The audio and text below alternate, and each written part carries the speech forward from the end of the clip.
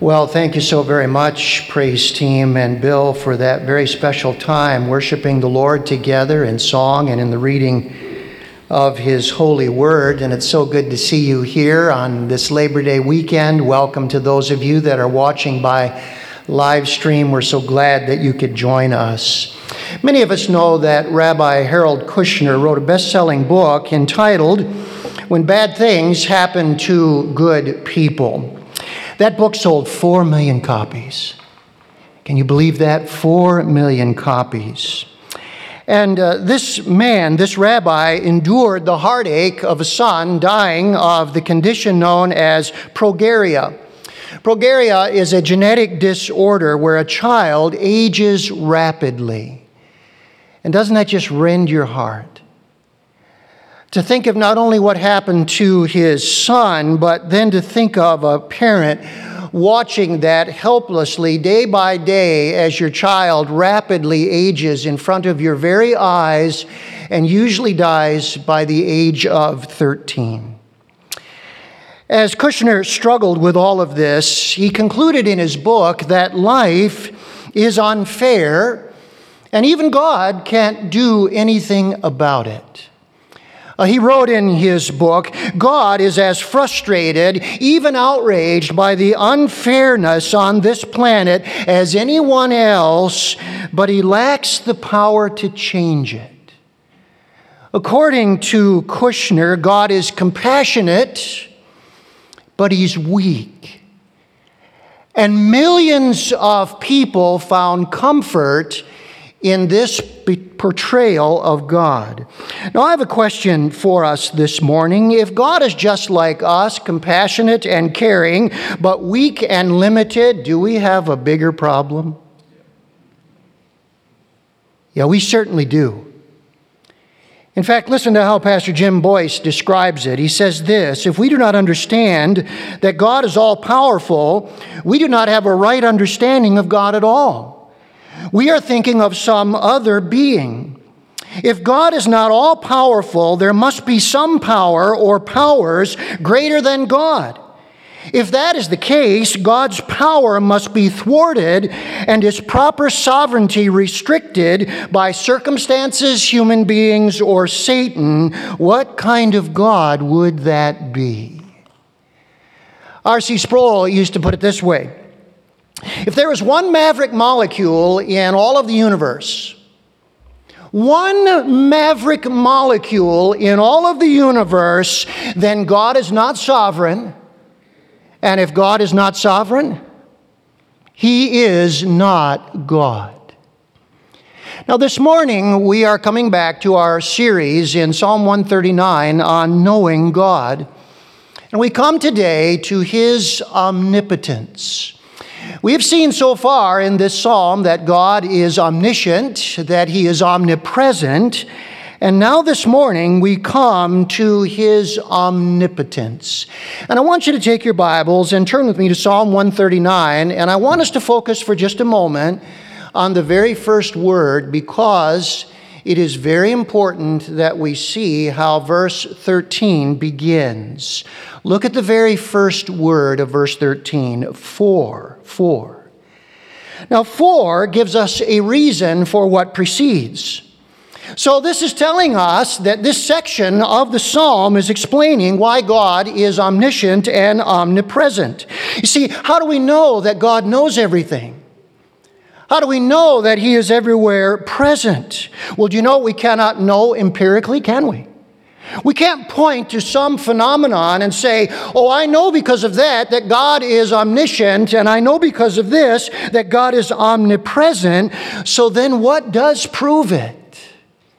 Well, God's omnipotence does. And is there plenty of evidence for God's omnipotence? Are you with me this morning? Yes, there certainly is. Now, brothers and sisters, David then is giving us a very profound insight. He is telling us that God's omnipotence is the basis for His omniscience and His omnipresence. You see, God's attributes always and forever are interrelated. They can never be separated from one another. So if one attribute falls, what happens to the rest? Yeah, they're like dominoes that fall as well. In this case, if omnipotence falls, both omniscience and omnipresence fall because they are based on the omnipotence of God, that He has no limits. So this morning, what we are looking at is essential. It is necessary. It is foundational. Without it, God is not God. Now let me preview for you what David is going to do in this section of the psalm. We'll begin it this morning and finish this section next week, but he does three things. First of all, he gives us the theme of God's omnipotence. And then because he knows we are creatures who need illustrations and examples, the second thing he does is gives us the magnitude of God's omnipotence. And then finally, because all truth about God is practical, he gives us our response to God's omnipotence. So let's begin with the theme of God's omnipotence. Look now with me again at verse 13. For you formed my inward parts, you knitted me together in my mother's womb. Now let's just stop right there. Are you ready? Here's the theme of God's omnipotence. God made you His crowning achievement. Let me say that again.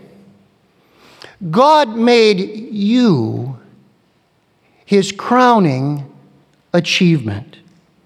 You see, it's surprising that when God wants to demonstrate that He's all-powerful, that He would not use the mountains or the stars.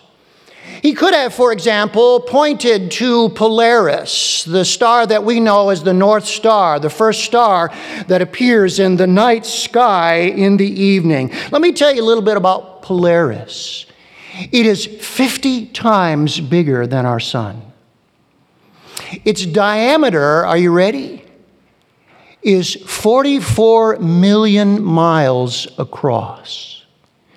How many think that is a pretty good example of God's omnipotence? Yeah. Or David could have pointed to Mount Everest, the highest mountain peak in the world. But he doesn't do that.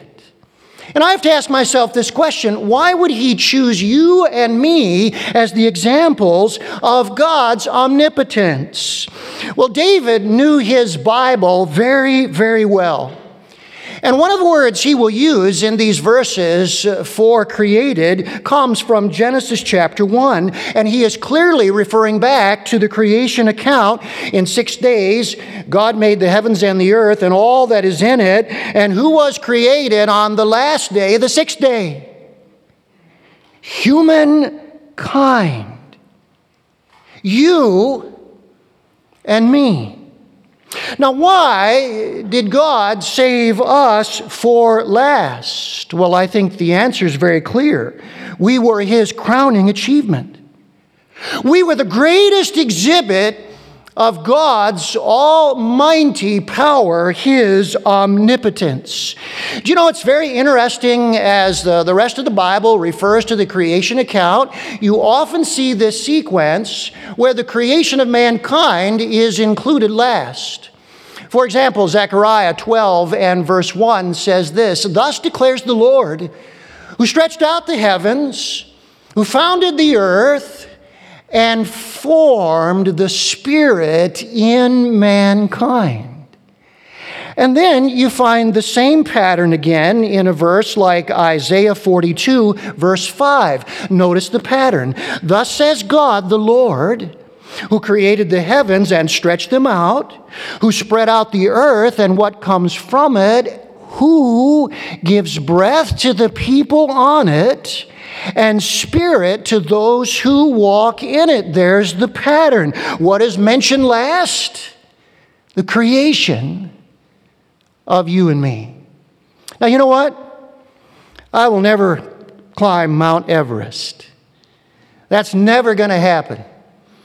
I will never look through the Hubble telescope and see the grandeur of Polaris, the North Star. But every morning when I get up and look in the mirror, what do I see? I see the crowning achievement of God's power. Can anyone say with me this morning, how good is God to make what is most accessible to us the greatest proof of His omnipotence? How good is God to make what is the most accessible to us the greatest proof of His omnipotence? Look no further than your own reflection in the mirror, and you will know God is all-powerful. Now, David understands that we need to see an illustration of this. To see the greatness of God's power, we need to see illustrations of the magnitude of it. And so he moves in this portion of the psalm to the magnitude of God's omnipotence, and he goes into detail about our human development. Now, this morning, I am holding in my hand the exact replica of 11 to 12-week-old pre-born baby. You can see that it's about 2.5 inches long, and it comfortably fits in the palm of my hand. If you could look very closely this morning, you would see this 11 to 12-week preborn infant has all the features of a fully developed baby. It is awesome. It is awesome. Now, with the development of modern technology, we can see through an ultrasound machine what God alone is able to see. I was given this little model from a Christian pregnancy services ministry downstate, and I think all of us know one of the best gifts given to the care clinic is an ultrasound machine. Because when a mother sees an ultrasound, what does she know immediately? She knows that's a baby. That's a baby. That is a living human being. And the next thing that she knows is this: I have to protect that life. I must choose life. That's the choice that I have to make. Now, I'm planning to come back to this next week when we talk about our response to God's omnipotence. But I want to just pause here for a moment because this is very important.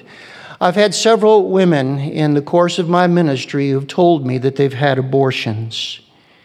Do you know 1 out of 4 American women will have an abortion by the time they are 45? Think of that this morning. Let that sink in.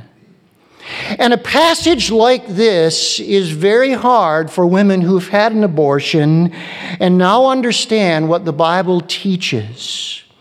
And I want to just say right up front, the God who created you is also the God who can forgive you. The God whose power made you is the God whose power sent Jesus Christ to the cross and whose power raised him from the dead so that we could be cleansed, forgiven, and brought into the family of God. And no matter what we have done in our past, there is no unforgivable sin, and God wants to cleanse you. God wants to wash your guilt away, and God wants you to know you have peace with Him through the Lord Jesus Christ.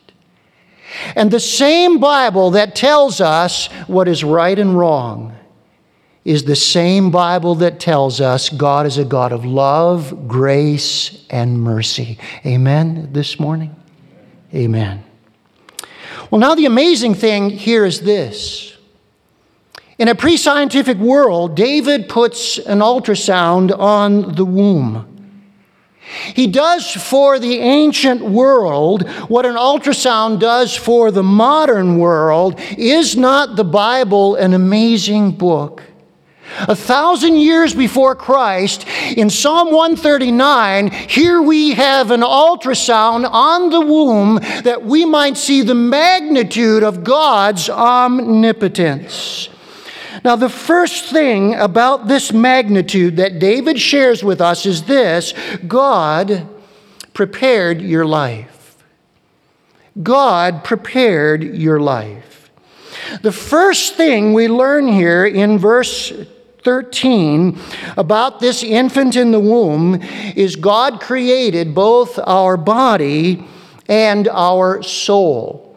We are a body-soul unity.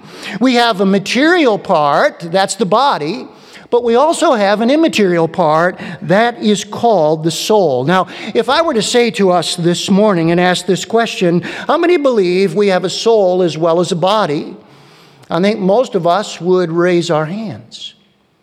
If I said, how many of us believe that the soul survives the body when it dies in an afterlife? Most of us would raise our hands. But then here's the question I want to ask. I want us to think about this. How do we know? Especially when some very smart people say there is no soul that exists. They say all we are is a physical being made up of chemical properties, and when the body dies, that's it. There's no afterlife. There's no soul that lives on in heaven or in hell. And then I want you to consider this. What empirical evidence is there to prove that we have a soul? What tests could we perform that would definitively say we have a soul because the soul is invisible? Let me ask you this morning, what tests could you give that would demonstrate that all of us this morning have a soul? Now, we might be able to theorize that we have a soul. We might be able to surmise it. For example, this morning, if I were to use Chris and Pastor Hank and myself as examples, I could say this: we all have the genetic makeup of males. We are all alike bodily. What makes us different is our personality.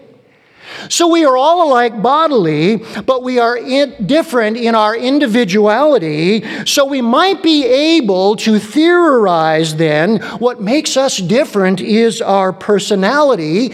And we could say the soul is where the personality or the individuality resides. So the soul, we could theorize, is what makes us unique. But that still isn't proof, is it? That still isn't proof. You see, science can prove the physical world, but it cannot prove the invisible world. What we call the metaphysical world. By the way, I need to make this very clear to students who may one day be sitting in a science class and the professor may say, all that exists is the physical world. There is no such thing as a soul. When you die, that's it. And what we need to realize is science can prove the physical world, but it cannot prove the invisible world. If we are to know that we have a soul as well as a body, who must tell us? God. God must reveal this to us. And that is the very first thing that God tells us about this infant in the womb. This infant has a soul as well as a body. Look again at verse 13 and notice this. You knitted me together in my mother's womb. That's the physical body. You formed my inward parts. That's the invisible soul. Do you know the text here literally reads, you form my kidneys. You form my kidneys. Now, the kidneys, we know, are the deepest organs in the body cavity. In fact, every deer hunter knows this, don't they? I'm not a deer hunter. I haven't cleaned any deer on my own, but I know this. When you got a deer, the last organs you get to are the kidneys. They are the deepest organs in the body cavity. Now, in Hebrew thought, then, those kidneys represent our innermost being, our heart, the core of our inner person, the soul. And so what we understand then is the soul is what makes you human. It's your mind, your emotions, your will, your conscience, your relational abilities, and the soul is what makes you an individual. The soul is your personality, your intelligence, your skills, and your gifts. And David is telling us God creates the soul as well as the body. Now I have a question here this morning. Why can we believe it when God says we have a soul as well as a body? Why can I look at this and say, I believe what God says, even though there's no test that can prove we have a soul? What's the answer? He's all-knowing, right? He's all-knowing. And why do we believe God is all-knowing? Well, He's all-powerful without limits. And why do we believe that God is all-powerful? We can look in the mirror, can't we? And what we see staring back at us, or what the mother sees when she looks at the ultrasound, is Exhibit A of a creator. Now, I want to say this to you this morning. If we have an omnipotent creator with no limits, He must also be omniscient, right? Right? If we have an omnipotent creator with no limits, He must also be omniscient. And such an omniscient being is eminently believable when He says, I formed your inward parts, your soul, and I knitted you together in your mother's womb, your body. You see, if we have an omnipotent God who is omniscient and omnipresent, then we have no problem believing what He says. No wonder David stops right here in verse 14 and breaks out in praise and wonder. Look at what David says in verse 14. I praise you, for I am fearfully and wonderfully made. Wonderful are your works. My soul knows it very well. Oh, what a wonderful God that He would take an ultrasound and here in this very text show us the thing that He alone is able to see, that we might see the wonder of His omnipotence. Let's bow together, shall we? And let's praise Him and thank Him as well.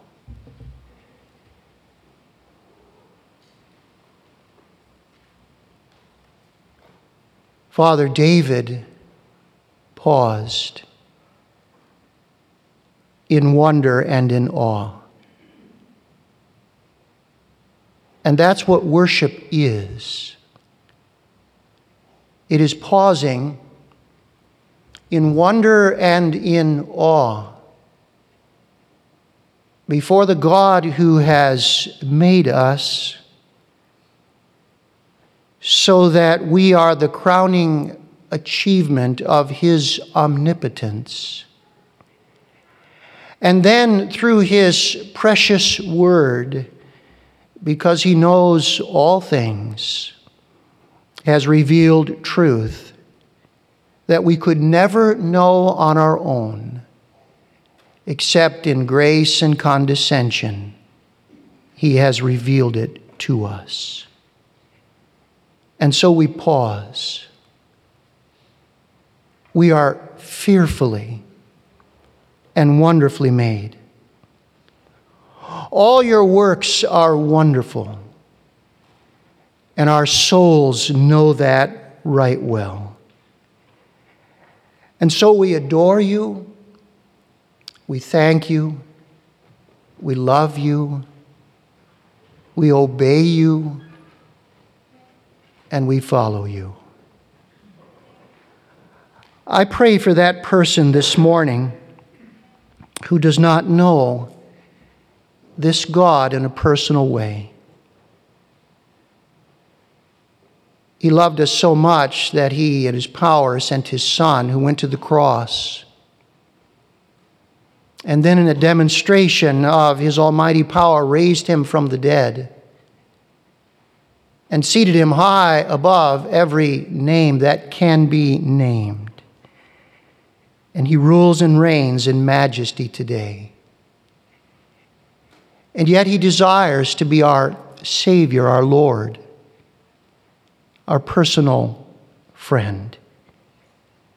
And I pray for anyone in the sound of my voice or watching by live stream who yet needs to know the Lord Jesus Christ, that they might come to the foot of His cross, confess their unworthiness, their sinfulness, their fallenness, and come to Him for mercy, forgiving grace, cleansing, and the wonderful renewal that happens when the Holy Spirit enters our lives. I pray today for some, this may be a day when they are born anew through faith in what Christ has done. I pray for the rest of us this morning, Lord. When we look in the mirror in the morning, we see us. But now we realize we are to see something far more profound. When we look into the mirror, we are to see God's handiwork. We are to see His creative power. And we are to bless Him and love Him and adore Him and serve Him. We love you today, Lord Jesus, for your sake. Amen.